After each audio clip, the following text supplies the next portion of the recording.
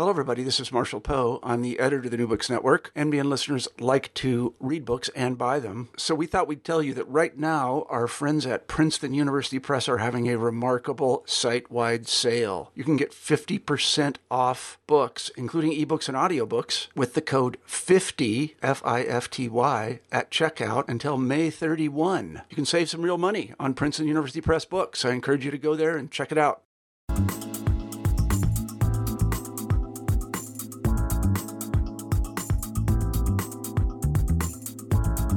Hi, this is Rebecca Buchanan, host of New Books Network, New Books in Popular Culture, and today I'm here with Alex Wade, the author of Playback, a genealogy of 1980s British video games.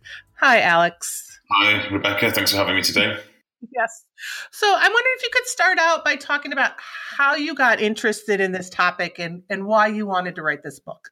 So I think this probably goes back to my undergraduate days when I was studying at Keele University in the UK, and I was doing a sociology undergraduate degree, and I was going through all the normal stuff that sociologists go through, like population and class and things like that. And I just thought, well, one of the kind of hints that you get about writing about things is write about what you know. And I thought, well, I've played video games all my life, so I'll write about games. And I wrote a dissertation on it, and It won the best dissertation prize for sociology in that year, and after that I took it forwards, and I wrote my doctorate on a similar kind of topic around games. And I could see even at that point there was a lot of stuff around history and games that wasn't been explored, and I touched on it a bit in my doctorate, and then I took it forwards from this book. So the inspiration really comes from the fact that it's such a massive topic, but very few people will kind of will explore it.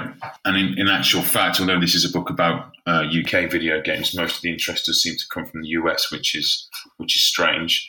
And I think that it's interesting in the way that certainly American audiences have responded to it. It's not necessarily been something that's been picked up so much in the UK, but it's been much more prevalent in the US, which is heartening. But then again, it's kind of disappointing that perhaps we don't value our culture around games quite as much as other people do.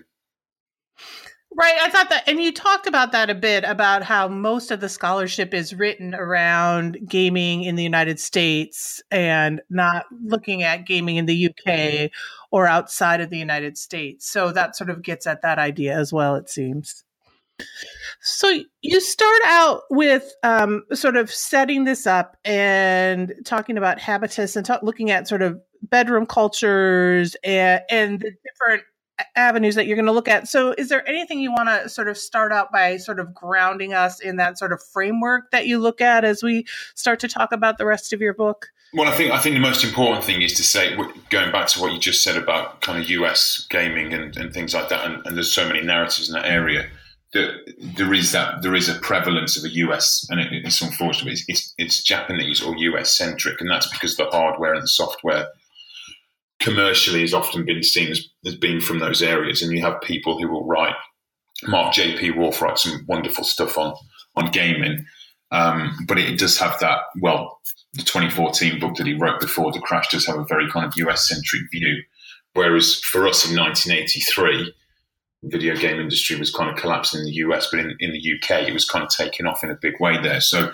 I think it's important to see that there are different types of histories. And so when I'm coming at it from a kind of a genealogical perspective, it's really about the fact that there are many histories around games, as there are about everything, and it's not just one that should be seen as dominant. So this was to kind of repurpose that, I guess. And there are a lot of people that, in Australia and across Europe that try to do the same thing. But I also think that it's important to speak to those kind of major areas as well, like Japan and the US, and not understate the amount of influence there is there. And I think that really comes through certainly in the first and second chapters. You talk about where the game comes from, and it is, video games originated in the US. So what I've tried to do is bring an international angle to it, and it's that kind of habitus. So people who were involved in, railway or railroad clubs in the US, and they were working on, nuclear weapons programs. So it's really to say that, yes, this is specifically British, but it's a British take on, what is US culture, I guess, in that respect. So I think it's important to, that was really the grounding of that book. It's not just the UK. It's meant to be a kind of bringing everything to bear on the UK and understanding where it started and kind of where it's going as well. Right. And so can you talk a little bit about the could you talk a little bit more, maybe I should say, about that history and sort of how you historically position the UK? You talk a bit about, the moral panic and that kind of thing. Can you talk a little bit about that sort of context and grounding? Yeah, sure. So Martin Amis is one of our greatest writers since the late 20th century. And I think in 1982 he wrote something called Invasion of the Space Invaders. And this is it's not rare. It's an uncommon text. And it's actually something that Martin Amis himself kind of disavows. So he doesn't really list it in his publications, and he won't talk about the book. And yet it's a wonderful text, beautifully illustrated. And in there he has a foreword by Steven Spielberg as well, who was very into gaming at that time as well. And so he's one of the kind of early people who's positioning arcade games certainly within that context. And for us in the UK, when we were playing games, the arcades or the amusement arcades where video games were located would be the kind of place where a lot of these moral panics, as you call it, would happen. And that's the kind of thing that we talk about, that's talked about in the book, is the fact that people would, especially young people, would hang around in these arcades, and they wouldn't just be for games. They would be, places where they would smoke, they would take drugs, for instance.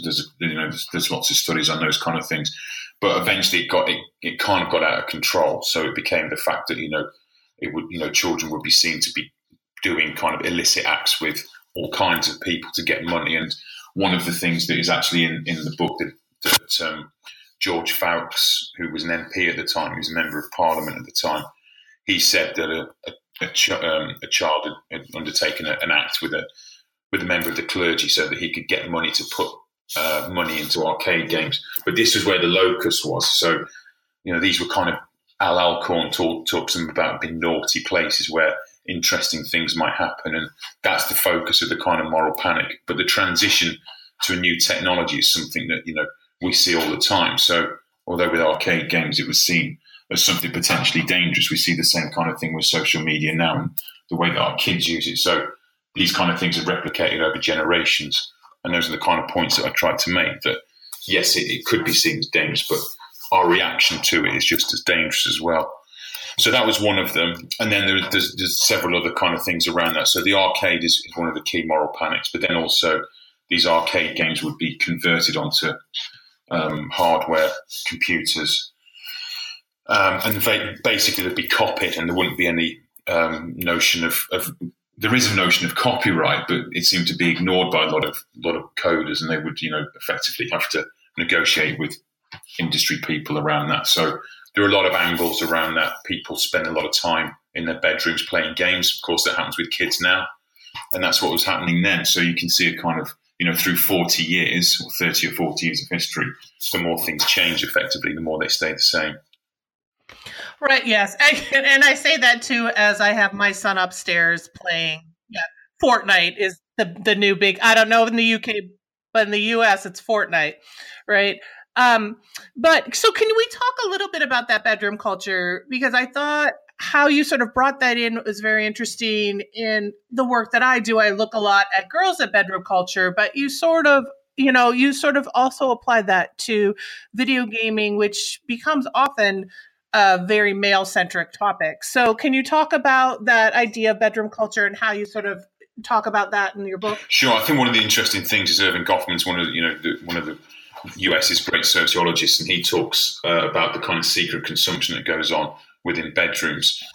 And expressly, Goffman would be talking about that as being what young women would do. So they might be, 13 or 14.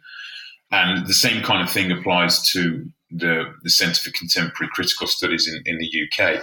Quite often those bedroom cultures, as you rightly say, were looking at girls in a kind of hidden culture that would go on. So the posters that would be on the walls, the access to telephones and things like that, so they could arrange dates with girlfriends and with boyfriends as well.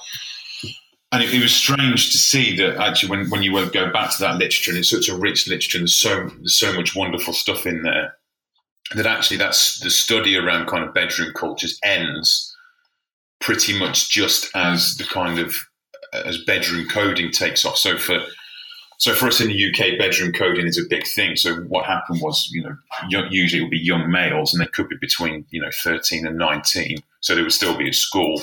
They would effectively go into their bedrooms and play games, and then they would learn how to code them as well. So they'd learn how to program these games.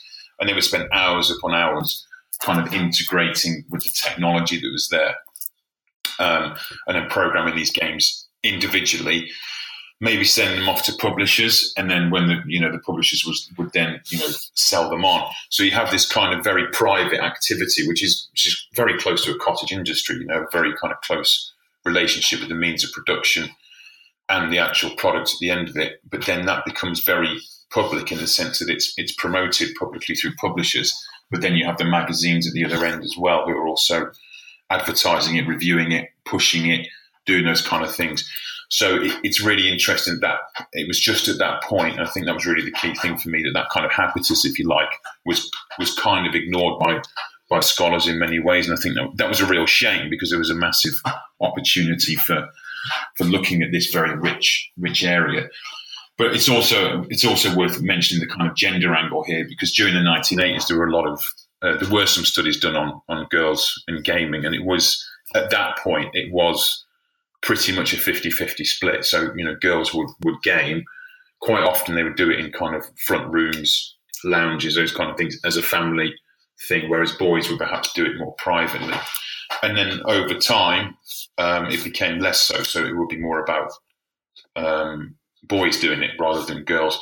And Graham Kirkpatrick kind of picks up on that it becomes quite a misogynist kind of culture, which I do agree with up to a certain point, but I think he overstates the case a little bit. But it's interesting to see that also has become quite apparent. So you've had things like Gamergate in the US, which became a kind of international problem or an international issue. And that kind of thing, I think it all kind of develops from that kind of area. So it's interesting to see, again, historically, you can, if you trace back, you can see where these things have come from over time. So that's really, I think that's fascinating. I think there's a lot more in that as well. Yeah, that's interesting, because it sort of parallels with comics, right? Like younger boys and girls, even split with comics, but we get to now and we look at it very different.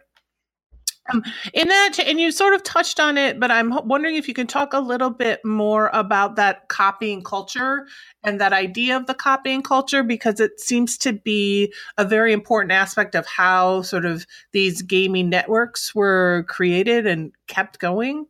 Yeah, that is a big thing, and it certainly seemed to be a big thing in Europe at the time. So, and again, that's the influence of technology in the bedroom. So, during the 1980s, the same I'm sure was true in the US as well. What would happen was you have things that we would call them ghetto blasters or things like that, and there'd be large kind of hi-fis with two speakers on them. But interestingly, they also had two cassette decks on them as well. So in the UK, we used cassette tapes or analog cassette tapes, and you would borrow a game off a friend, and you would use the other cassette tape or the cassette deck to copy that game, and then you would distribute that in kind of playgrounds. People would sell them on. And as that technology became more kind of advanced around discs and things like that, that became quite the mod scene became quite big in Europe. But before that point, actually, I think it's highlighted in the book. What happens is that it goes behind the Iron Curtain, effectively. So you go into Poland, and there's a guy there called, I think his name's Tchaikovsky, and effectively he's got a kind of whole copying network set up where he's making copies of games, and then he's distributing them throughout Eastern Europe. This is before, the USSR had fallen in the 1980s. And then he said he was, I don't know how much of this is actually true. It's kind of his secondhand data that have been used, but he was saying that he was using the Polish Olympic team to get new titles, and he was distributing it through them. So I think that those networks that are in place, they come from a very private place with the bedroom, but the technologies that were there enabled this to spread very, very quickly and under the radar as well, because people it was going on, and people were quite accepting of it. It wasn't a professional industry. You know, you'd sell one copy, and then there would be 10 bootleg copies, shared amongst friends. So if you sold one copy for £10, effectively you're missing out on another £100 worth of sales. And although discs tried to stop doing that, it didn't really stop it. It just, those networks are already embedded, and they're still used. They're still used to this day in many respects as well. So I think that's a really key part of how it got people, especially young boys, interested in young boys, I say young, like 14-year-old boys, interested in gaming, because they were able to do this kind of away from the surveillance of their parents, and they could do that in bedrooms, like with comics, as you said, and like with magazines for girls as well. And I'm guessing it was in some ways cheaper for them to be able to do that than. Well, yeah, it would be. I mean, I'm speaking from personal experience, but I would rent a game off someone, so someone would actually come around my house or come around to my dad's house. It would have been with a car, and they would. It is like a boot sale. You'd open up the boot, and in the boot they'd have loads of games, and you'd rent the game off them, and then take it off them for a week, copy it, give it to your friends, then copy it, and then you do it like on a kind of rotary basis. So each friend would take one or two games each week, and so you'd end up with 6 games effectively each week that you owned. You didn't have to go and buy them. So a game would cost, say, £10 to buy, but it'd be £1.50 to kind of hire for a week. And it's interesting the way those kind of things perpetuated. The technology allowed it, but there were these networks they're quite informal. They would be done through playgrounds, but people were making money on the back of renting these games as well. So it'd be massively cheap. You just buy 5 blank tapes for say £5, and then you could fill it up with games. 90 minutes probably fit 3 or 4 games on it. So it was quite different in those respects, where you have that kind of immediate access to tapes and things like that, which we're kind of a bit more distant from technology now. It's more, the platforms are more locked down. Unless you're a coder, it's difficult to kind of get to the kind of different areas. So it was a lot more immediate. It's like coding to metal, if you like. Right. Yeah. And no, that makes sense. So, and you move so this bedroom culture is really important. And you brought this up earlier, but I'd like you to talk maybe a little bit more too. Then you move into the arcades, right? And what that means. And so that subculture. And so can you talk a bit more about that and the importance of the arcades in your work? Yeah, sure. I think one of the things is that it's starting to be picked up in some of the literature. And I mentioned it in there, but I think it's becoming kind of more evident as time goes on, is the fact that although these workplaces effectively that were based around kind of moral panics, and that would be the same in the US as it would be in the UK, but it was also the fact that these were also places that were embedded in other areas as well. So I'll give the example of Rand Corporation, where people would play war games underground. And, what, for me, I'm really asking what's the difference between, elites kind of doing it at Rand, these very clever people probably bring to elite US universities, and then people, kids, and not just kids, but all kinds of sections of society would be doing it in arcades. They would effectively be using games like Missile Command or Defender, which give this kind of very Cold War kind of paranoia feel to the whole kind of culture. So if you watch War Games, for instance, it's got that kind of thing that's attached to it. The original, the 1983 original, not the remake. The good one. Yeah, the original. So I think that's really the key thing here. That this technology is not just a subculture that is causing a moral panic, but this is a subculture that's come technologically from a global panic, and it is effectively driven by Cold War technologies. And it's not just to do with the technology that's used on screen or the development of the games, but it's the content of those games as well. So Missile Command is about protecting cities from attack. And then you've got Space Invaders, so you've got aliens coming down, and that kind of the B movie kind of thing that comes from that, aliens attacking the world, which is something that was which never really goes away, but it seemed to be the late 20th century was very much into that kind of thing. So it's not just kind of one area of subculture. I think there's lots of things that feed into this, and I think that kind of that influence of technology, I don't want to say it's technologically determined, but you can't underestimate the influence that humans have when they use technologies in certain ways. And eventually, all technology is going to be used for either sex or games. That's what happens eventually. You know, the same happens with the internet. You know, it all ultimately always becomes about those kind of things, very kind of base things, and usually around enjoyment.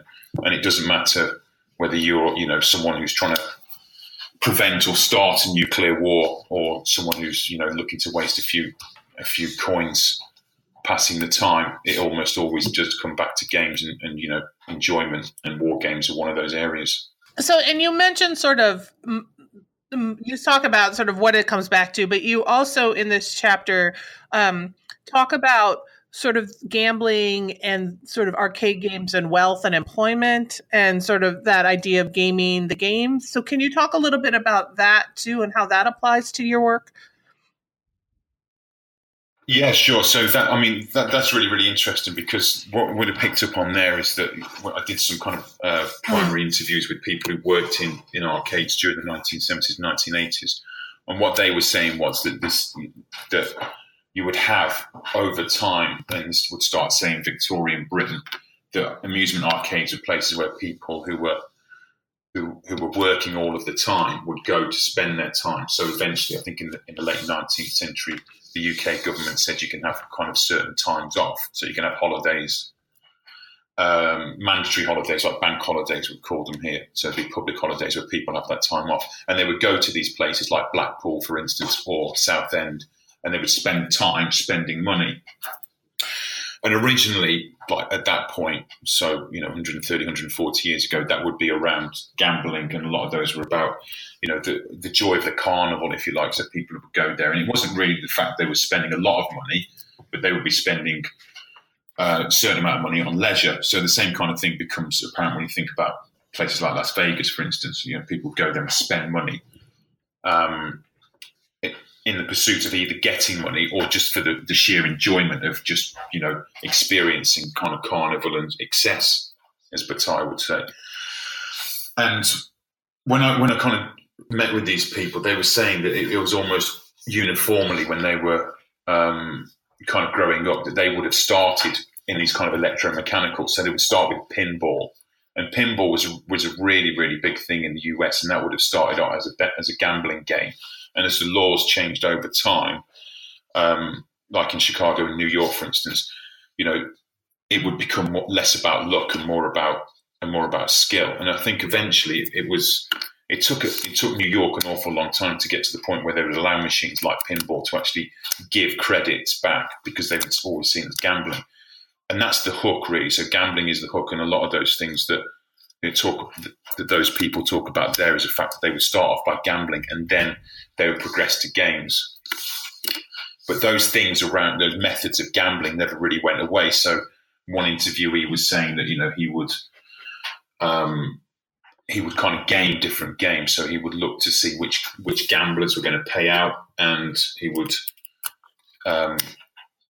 play that gambler, he'd play that machine, and he'd wait for that. When that machine paid out, he'd take that money and then he'd put it into the video games. And also, I think there's an example from there who's saying that, you know, in change machines, you could kind of make a block of ice, effectively look like a 50p piece, put it into a machine, and you get money out. But the interesting thing was, they wouldn't just steal the money; they wouldn't just take the money from there. What they would do was they would put the money back into the arcade machines. So what you have is a kind of internal economy, if you like. The money never really goes out; it just circulates, even though basically people are stealing, but they seem to be only stealing from each other in many respects. So it is that thing kind of applies in many kind of walks of life. Certainly in sociology, you say that poor people effectively steal from poor people, and rich people steal from rich people, and that's how that works. It becomes very kind of incestuous, maybe too strong a word, but it's certainly kind of inward looking, and that I think those kind of dynamics are interesting. And all of those people that I interviewed there, they started gaming in the 1970s, and gaming and gambling, and they're still doing the same thing today, and they still love both of them. They still love gaming and they still love gambling. It's one of those things that really hooks you. and I don't really want to talk about addiction because I'm not really an expert of it, but you can see that is a kind of the habitus, if you like, that Bourdieu talks about. It's ingrained in them and it's reproduced over time. They can't let it go. Even that the professional gambler he was pulling in maybe £3,000 on every trip from Portsmouth to Bilbao on a ferry. So as a professional gambler, he'd be earning a lot of money. He's taken £250,000 of his own money and put it into a video game arcade. And that kind of investment is just, you can't, that personal investment is not something you can understate. That person is living it every day. And even when I met with him, it was clear the arcade wasn't making money, but it was more than about money for him. It was about realizing a kind of lifetime dream that had probably popped up in childhood. So again, it's that thing that runs from childhood all the way through to adult life. Right. Yeah. Well, it makes me think of because my son's a big gamer, he just went out and bought it's a whole new thing, but it's like a little Atari joystick, but you can plug it into your computer and it plays old games. Right. And this idea, and there's so many people who collect games or collect games that are outdated. And this sort of moves into your sort of formatting wars because there's that nostalgia there, because there's that memory, and those games are so important, right, to that history.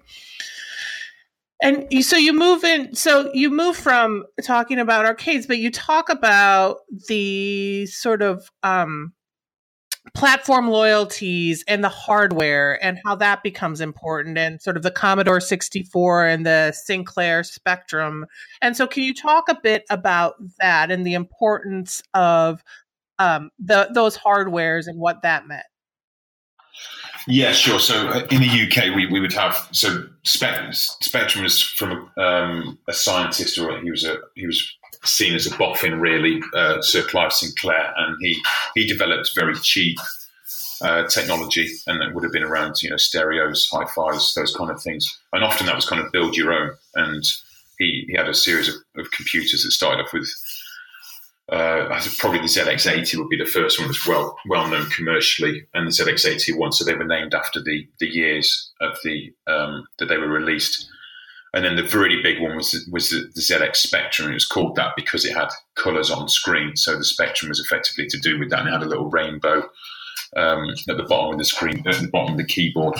This was really, really tricky to code for. So this would have rubber keys. So if you remember the kind of very early, and I mean very, very early kind of mobile phones, if you can imagine trying to send a text on that, but then these people who were using these, the coders that were using this would actually be trying to write 1,000 lines of code perhaps on a rubber keyboard. So the nice keyboards you have now, they were out. And then of course you have the Commodore 64, which is a very relatively advanced piece of kit imported from the US. And for Commodore, the UK market was very important. They had offices in the UK. And they would use these computers because, consoles now, as you know, if your son's playing on an Xbox or a PS4, they're a closed platform that it's very difficult to code for. But what you could do with these was, if you could play a game, you could also code on them, and you could introduce your own kind of twist on different kinds of games as well. And this was really based around the fact that these coders would bring these kind of twists to arcade games, and it was especially within the context of the UK at that time. It's difficult to overstate how kind of bad it was in the 1980s for a lot of young people. It was difficult getting into work, and game would be a way out of that, and also it would actually offer them a way into work as well, so they could control their employment. They could go to college, go to work. They would also be able to access kind of state benefits at the same time as coding. And in many respects, those kind of things have gone from the UK. So you don't have that kind of freedom, if you like, to be creative because the state won't pay for you to stay off work while you code video games or make music. And that it does intersect with a very creative time in the UK, but also globally. So I think it's not necessarily just to do with the particular social setup of the UK at that time, but it was also to do with the introduction of new technologies, and people could experiment with them. And I think if you think about the Commodore 64, so the chip tunes are very big. So a lot of contemporary artists will continue to use the Commodore 64 as a way, or an emulation of the Commodore 64 to make music, and that kind of thing doesn't go away. So you can see just how important the technology is there, but the social context was important in the way that kind of fed into it as well. And the format wars is interesting because what it does, they effectively try to drive each other. So the magazines would talk about, how much they hated the Commodore and how much they hated the Spectrum, how much they hated the Amstrad, but they were all the same staff working on the same magazine. So they'd all be kind of working in the same place, but churning out copy that was effectively propaganda in many ways. And that would drive, playground wars. So people would, hate on the Commodore, hate on the Spectrum. And it was interesting to see how that kind of played out. So at one level, you've got these networks that are around distribution, but also you've got kind of competition that goes on as well, which seems to be a hallmark of capitalism, I guess, the way those kind of things work. Well, and it still continues, right? And it continues to create sort of the basis for the video gaming industry and what that looks like, right? So if you have this platform, you can play these games. If you have this other, but you can't play certain other games and that kind of thing too. And how many platforms do you need? And all of that. Well, that's right. Yeah. So, yeah, exactly. And the interesting thing is we have a platform where you could play all of these. It's called the PC, and that's been around for, how long has that been around for? Yeah. 30 years. The IBM has been around. So we could all just play PCs. But even things like Steambox, which are based on that kind of architecture, doesn't really take off for some reason. And a lot of it is around branding, and it is around that propaganda that comes through. And it's still very evident in magazines. Obviously, the internet's taken a lot of that on, but there's still that propagation of format wars. And like you rightly say, PlayerUnknown Battlegrounds, for instance, could be played on an Xbox or a PC, but you can't play it on PS4. I'm not sure about Fortnite. I don't think I'm young enough to know about that, but I've got the feeling that it might be an exclusive to one of those consoles. And you have that, and it's the software is the driver. And what I found during this was like HD TV, which came in the kind of early 21st century, around 2003, only really took off when the Xbox 360 was released. And computer games and their hardware have always driven technology, and I think that's something that's overlooked in many ways. So things like disk drives would come with computers, and video games would be used on those. And then you have HD TV, Bluetooth technologies when you've got wireless controllers and things like that. So these are all kind of tried out and kind of perfected through video game platforms and video game technology. Hardware but software is just as important. You can't release a console without having a list of killer apps that go alongside it, because otherwise it would just sink. Right. No, I found that really interesting too when reading your book and thinking about how, so there's so many games that are now, at Fortnite, because Fortnite is apparently huge with anyone who is like 12 to 14.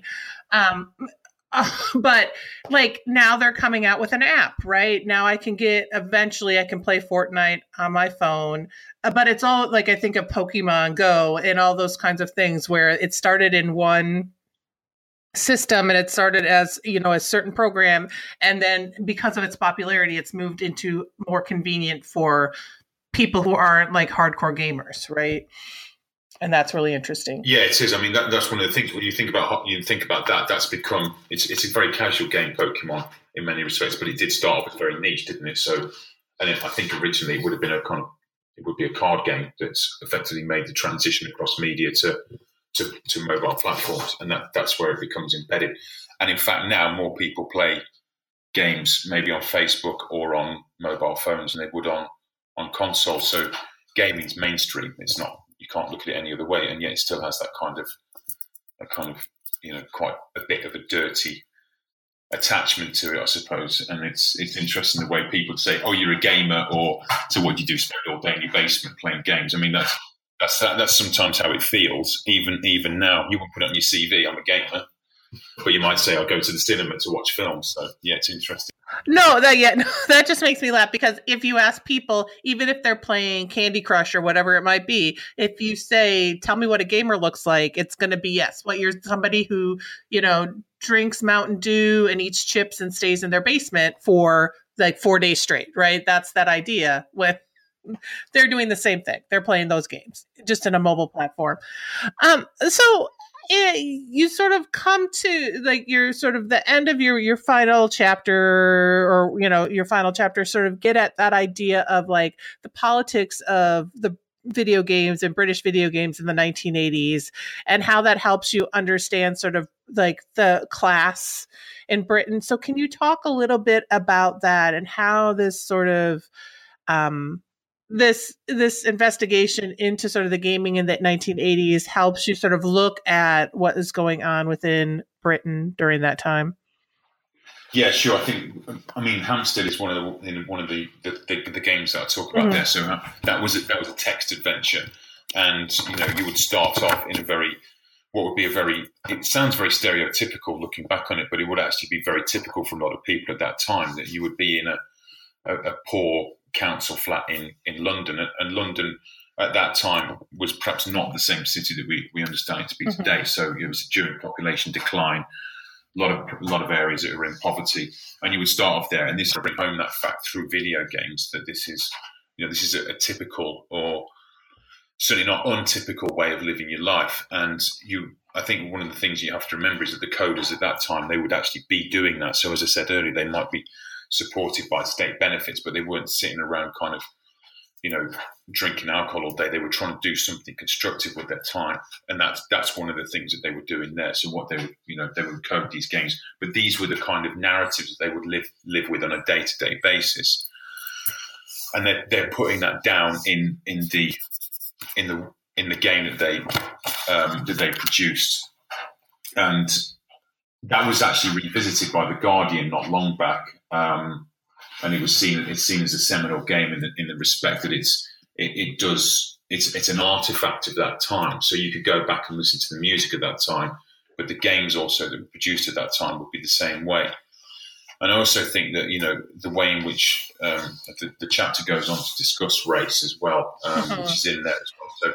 So and music is a big thing. So we talked about chiptunes a bit earlier on, but also this was the way in which the race would be kind of portrayed through video games, and again, it was in that kind of urban context. So we do forget, and I think we do forget how dangerous the world was. Maybe 40 years ago. So we had the kind of threat of World War III, but also in the urban centres in the UK, Liverpool, Birmingham, London. There wasn't really a lot of integration. So and riots were kind of, they weren't a daily occurrence, but they were frequent. And what video games like the character is Rocking Rodney, and the video game is, I can't remember the video game actually I was talking about there, so I apologise. But it's Ghetto Blaster, that's what it was.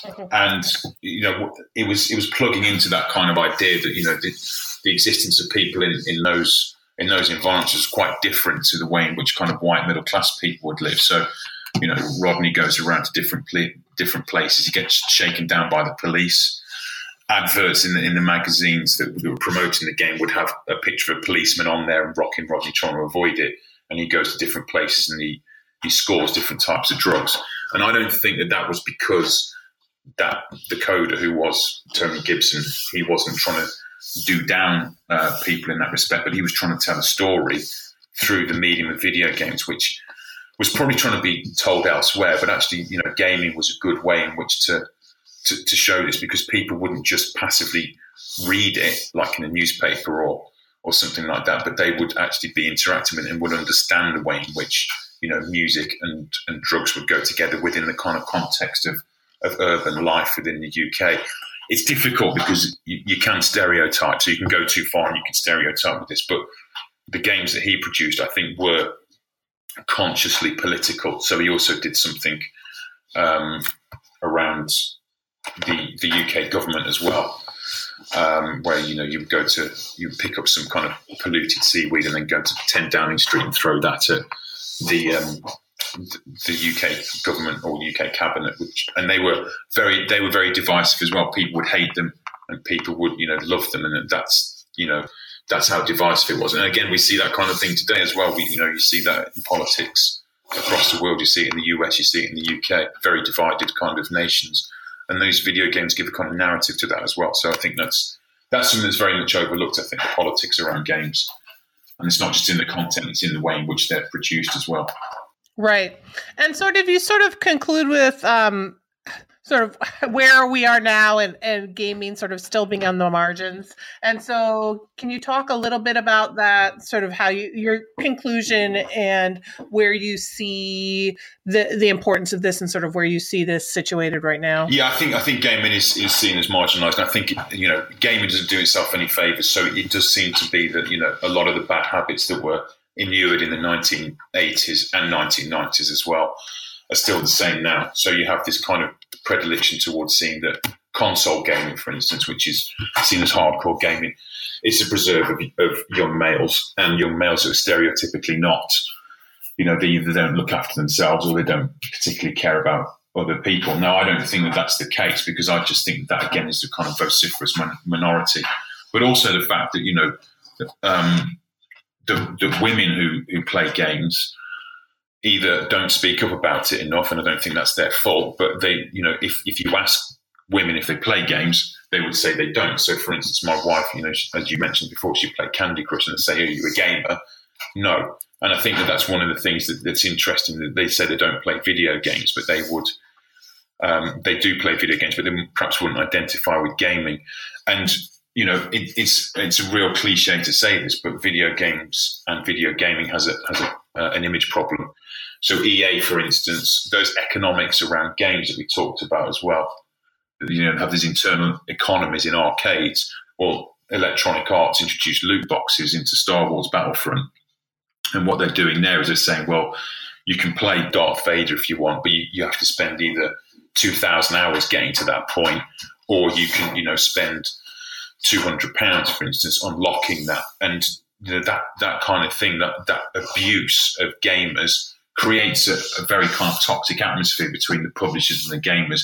And that comes through in the way in which they seem to be they're very critical of games, but they're also very critical of other people. And it's a very defensive kind of attitude that they take towards other people. So forums that you go on, gaming forums can be quite nasty and quite toxic, and there is amazing criticality. Now, some of that is to do with lead time, so the fact it takes so long to develop a game, but some of that is a cultural thing, and it's unfortunately going to take the input of people who don't normally play games or won't admit to playing games to say, yes, I play games and it's part of my life, and this is what it means to me to bring that forward. And I'm sure most gamers aren't like that, and I know that's the case, but it's the vociferous minority that take things through. It's always those extremes that get the traction. That's to do with the way in which we use internet and social media as well, which are platforms for gaming themselves. So it's kind of circular in many respects.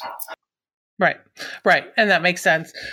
This is your book, and I don't even know if this book, which will be becoming a movie, is popular in the UK at all.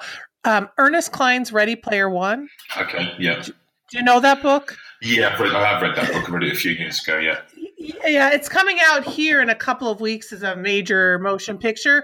But when I was reading your book, I thought of that, even though it's a novel, right? Because it sort of harkens back to sort of this 1980s video gaming, and even though it sort of moves into the future. So I wasn't sure if it had there's talk, I don't know if it's going to be released in the UK or not. But it's got that similar sort of like that nostalgia to move back to the 1980s gaming, or at least have that knowledge of that 80s sort of gaming culture. I think there's a couple of interesting things there. So the university that I work at in Birmingham is where they filmed some of those scenes. So early on in the filming, they were filming in Birmingham because it's the closest thing to how Ohio looked in the 1980s. So I guess I don't know if it's a good reflection on Birmingham or not, to be honest, but because I don't know how Ohio looks like. But it's also interesting. It's directed by Steven Spielberg. So and he had already done the forward to Martin Amis's Invasion, the Space Invaders. So he's always been very into games. So I think that he, in the 1980s, he had an arcade machine in his office. So you would go to see him in Hollywood or wherever he was, and he would have games there. So that takes it through.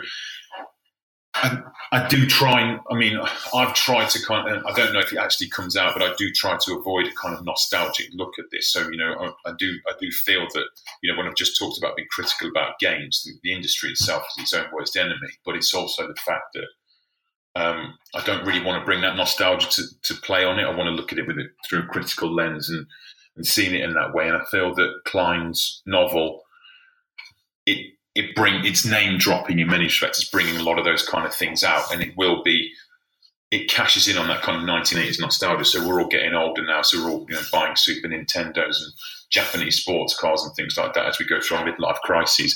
And one of those things is that we go back to the 1980s when Ghostbusters was around and Back to the Future, and it's wonderful and it's cozy and it reminds us of our childhood. But again, I'd always say that I think that the world then was as dangerous, if not more dangerous than it is today. So I think that it's kind of misplaced, that nostalgia. I do feel that that's the case.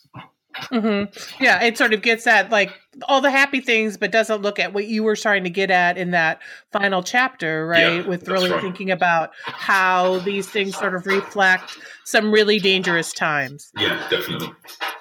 So we've been talking for a while. I don't know if you're working on anything now you want to sort of, for, last shout out to a new project, or if there's any final things you want to mention about this book. Yes. So one of the things I was mentioning there was around, there's a section there called Disappearing into the Mirror. Now, during the 1980s, there was a software house called Mirrorsoft, and they were owned by Robert Maxwell, who also owned newspapers in the US, but he had kind of global interests around the world. And the work that I'm currently doing looks at the influence of Robert Maxwell on video games. So he had interests in Sinclair, so they developed the Spectrum, and he's had interests across video games in the UK and in the US as well. So there was a US video game company called Sphere, and they were involved in some kind of. It was never proven. In fact, they were innocent of any kind of wrongdoing in this. But there was, he was moving money around to mask the fact that his companies were losing a lot of money.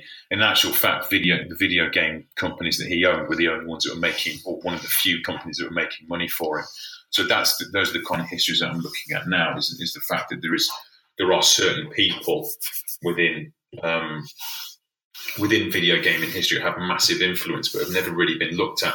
And in actual fact, although I've done the kind of research on this and I've followed the money, actually getting that kind of thing published seemed to be quite difficult. So I went to MIT Press and said, asked them if they were interested, and they said, well, we don't really know who Robert Maxwell is, but he was a big name in the kind of 1980s and 1990s. So it's difficult sometimes to get recognition, I think, of how important these histories are, not just to video games, but to wider society as well. And I always try and bring that to bear on it. It's a theoretical and data-driven exercise in finding out what's important. And it's not just about Britain, and it's not just about US. It's about bringing everything together globally, from Australia, New Zealand, Japan, and seeing the way these histories are constructed globally and how they then act at a kind of local level. So that's what I try to do.